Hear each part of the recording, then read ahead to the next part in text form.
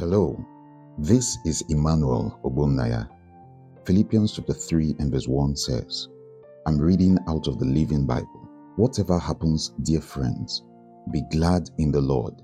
I never get tired of telling you this, and it is good for you to hear it again and again. Here Paul writes to the Christians in the city of Philippi, telling them to never stop getting excited about Jesus. He said this wasn't the first time he was telling them this, but because it's good for them to hear it again and again, he would keep repeating it to them. In today's teaching, I want to bring to you something I've said to you before. I really don't find it tiring or burdensome repeating this to you because it will do you great good to hear it again and again and yet again. When we began this series, I pointed out that this letter we call the book of Hebrews was originally written to Jews or Hebrew-speaking individuals who had lived under the system of the law all their lives, but had now turned to Jesus Christ for the salvation of their souls. It was important for the writer of the book of Hebrews to help them see the need to turn away, that is, to repent from trying to become right in God's sight through the keeping of the law. This is the reason why the first fundamental truth in Hebrews 6:1 is repentance from dead works, followed by faith toward God. The law makes a person focus on themselves and what they do, but the gospel makes us focus on Jesus and what he has done. Ephesians chapter 2 verses 8 to 9 in the King James Version says, For by grace are ye saved, through faith, and that not of yourselves. It is the gift of God, not of works, lest any man should boast. My pastor several years ago, who God placed in my life like a Paul, used to say about this scripture that we are saved by grace alone, through faith alone, in Christ alone. Notice that verse 9 says we are not saved by our works, else we would have a reason to boast before God. Friends, no one can take the credit for the fact that God saved them.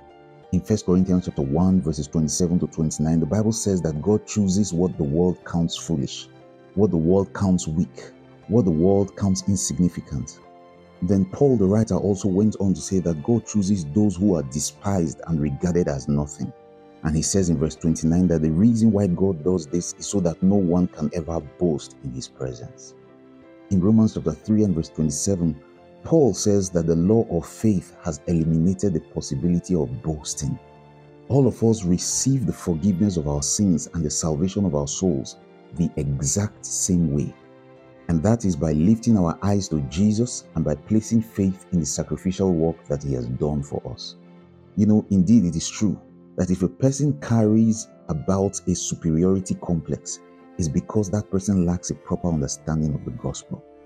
If you are like that, it's because you think you are somebody of some special degree. You haven't yet realized that before God, there's nothing you can ever boast about.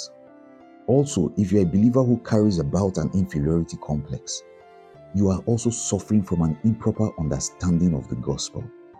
You think others are better than you and that you are less in value because you haven't seen that the same blood that saved others was used to purchase you.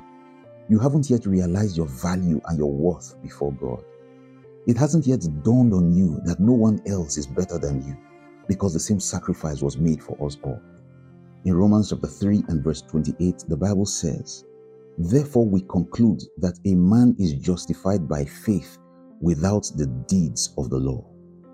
You know, to justify simply means to pronounce a person righteous or to declare a person innocent.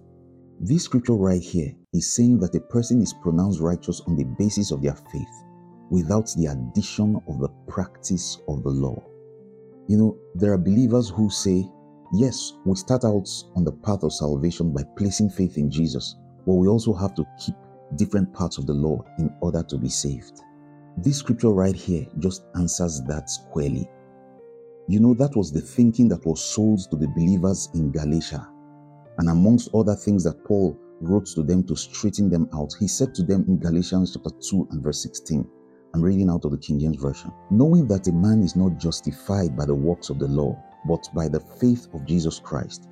Even we have believed in Jesus Christ, that we might be justified by the faith of Christ, and not by the works of the law.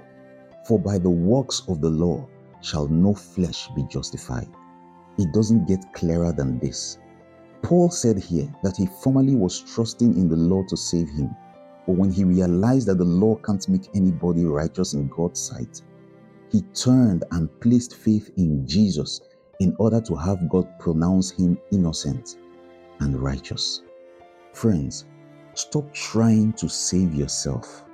Remember that the law is a type and a shadow of whatever system of your own performances and adherences you rely upon to save you, other than the sacrifice that Jesus did. Nobody can ever be declared innocent in God's sight by the practice of the law.